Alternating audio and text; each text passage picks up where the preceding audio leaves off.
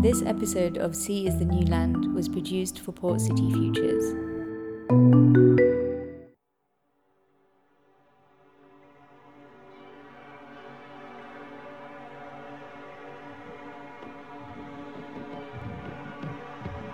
In this episode of Frictions, we explore a case where social alienation from the sea is affecting a place that once felt inseparable from it.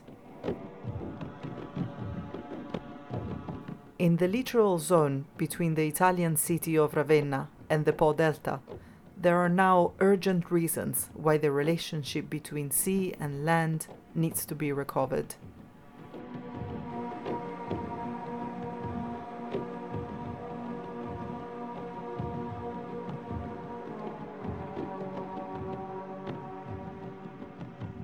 The coastal area between Ravenna and the Po Delta is a territory that was built on water, but today is really struggling with its water identity.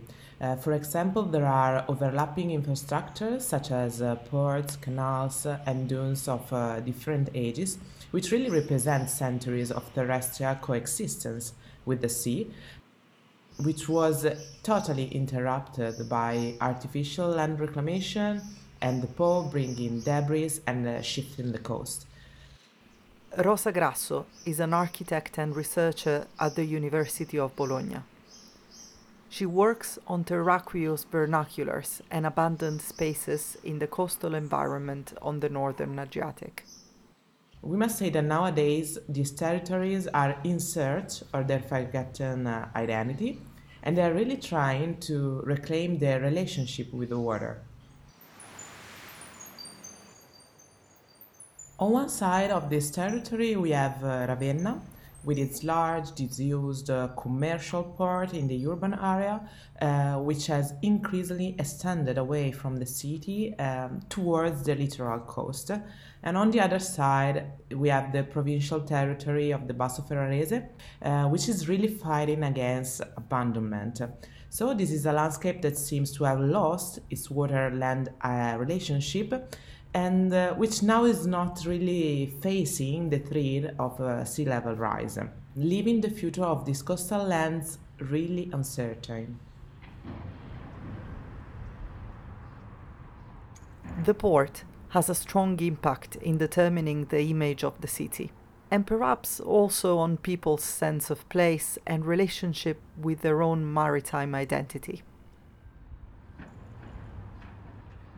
Roberto Rubboli, former president of the Port Authority, sees the port of Ravenna as a particular landmark. Ravenna has been a growing chemical industrial cluster, with a commercial port created by a state initiative with the company Spear, where Serafino Ferruzzi created a cereals hub. It was the first in the world. He was buying plantations in Argentina and Brazil, and he was a ship owner. As he was from Ravenna, he made the city a global cereal deposit. Ravenna is still nowadays one of the main ports for cereal transport and storage in Europe. Ravenna is a channel port, differently from nearby Venice and Trieste. This means that on the one hand, you have structural disadvantages as you lose between half an hour and 1 hour to enter the port.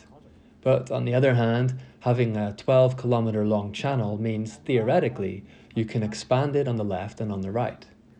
In reality, it isn't like this, as we are running out of free space. In all historical port cities, cities have embraced the port. There was a moment when Genoa was thinking to have a hinterland near Milan. Ravenna doesn't have this problem. However, this is an Adriatic Channel port with a sandy basement, so it's limited to expansion.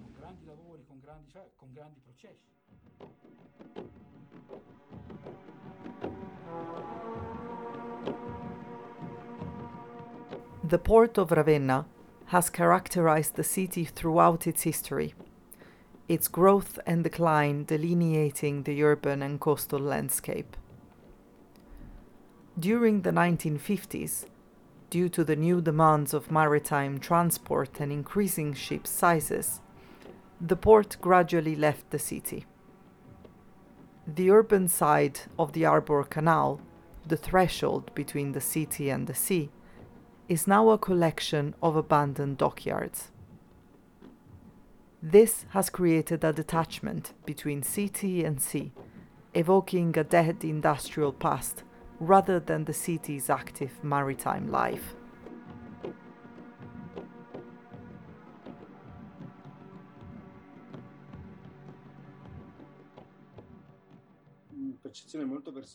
In my perception, the particularity of Ravenna is that the sea is in some way very present but also very far away.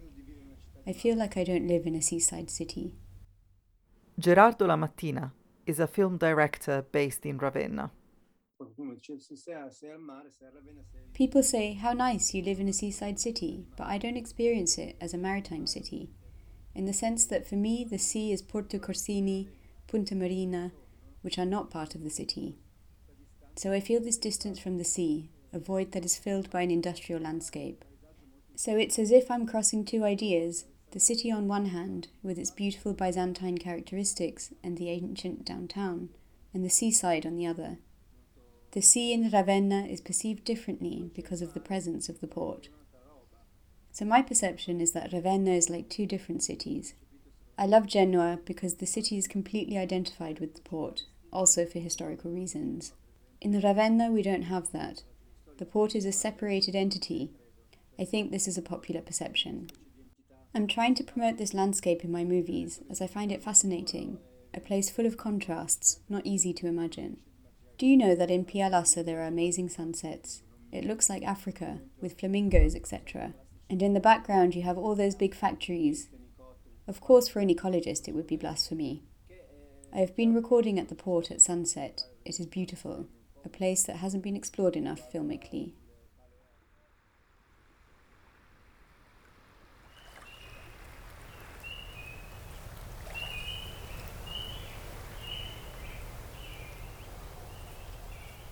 In Basso Ferrarese, in the northeast of the province, rushes separate bodies of both saline and natural water from the farmed fields.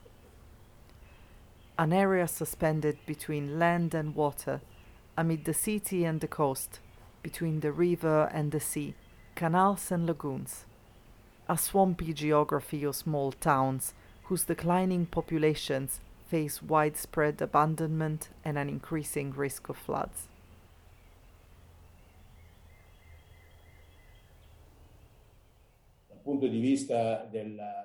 We have land that was reclaimed from water of the last century, so reclaimed from the swamp and turned into productive agricultural land, with many problems, but with a true richness. The great river that borders all the territory, including my municipality, which we now want to revalue and develop. Andrea Zamboni is mayor of Riva del Po, a town of 7,000 people on the Po Delta. People always experience the culture of water in this territory. Our canal infrastructure is a gem.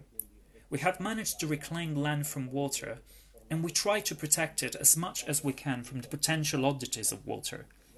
The previous local government strategy for land and water intended to create bridges between the territories. We want to build a waterway as a development tool with an environmental and touristic character. This can become a tool of exchange and communication with the Adriatic Sea.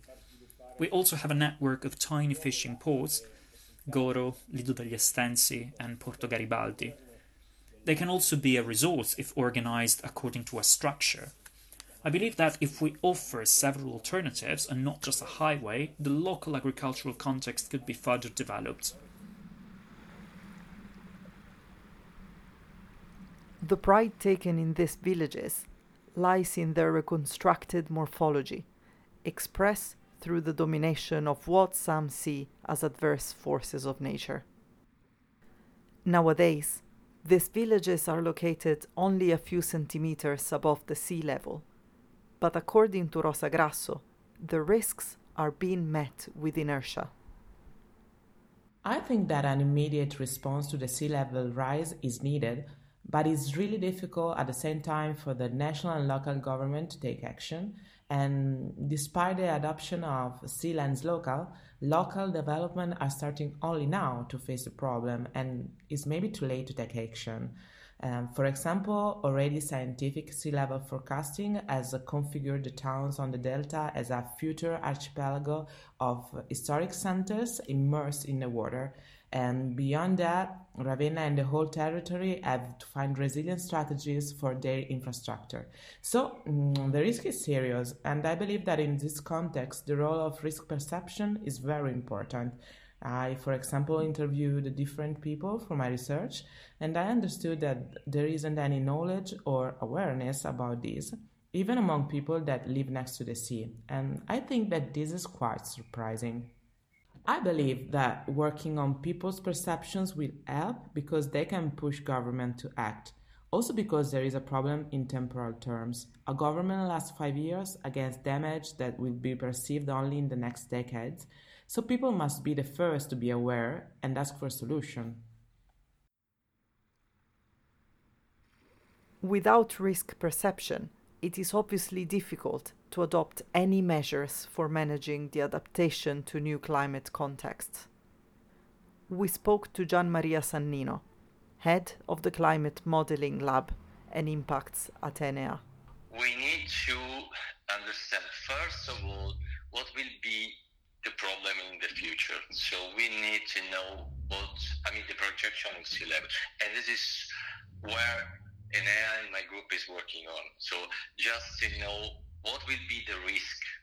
We need to try to understand if we just have to retreat from the cost. This is a solution. So if we cannot protect the costs, maybe we can move the dangerous, let's say, infrastructure and even building from where they are now, maybe toward the land. And this is a solution. Or we have to do our best to protect the cost. That means every year putting sand just against the work of the sea. And this is a very costly, let's say, solution. Or maybe explore what we call now nature-based solution. The other problem is just a perception. Really difficult to say to the people that the sea level at global level is rising and is experiencing an acceleration.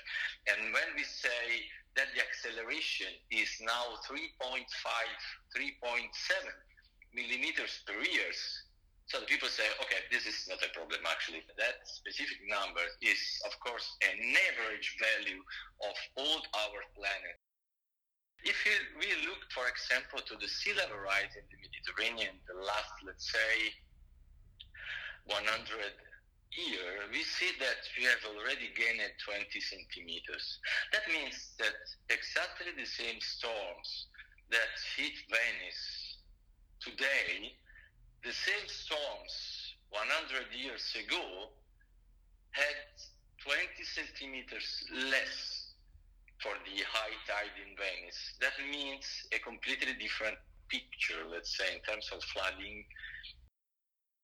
Have also in mind that the sea level rise will not increase steadily, will not increase in a linear way, but is increasing exponentially. So that means that we will see the bad, let's say, effects of the sea level rise will be more clear at the end of these centuries.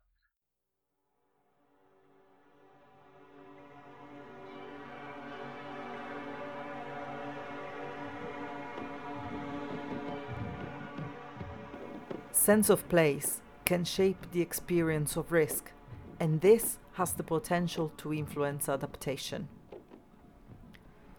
The last 150 years or so have been an era of intense anthropization of the delicate coastal environment on this side of the Adriatic. The previously complex and balanced relationships between people and the sea have been forgotten. How can we unravel a condition in which the popular sense of place is stuck in the anthropic vocation of hyper-territoriality? How can we repair maritime disentanglement and go towards a more terraqueous sensibility?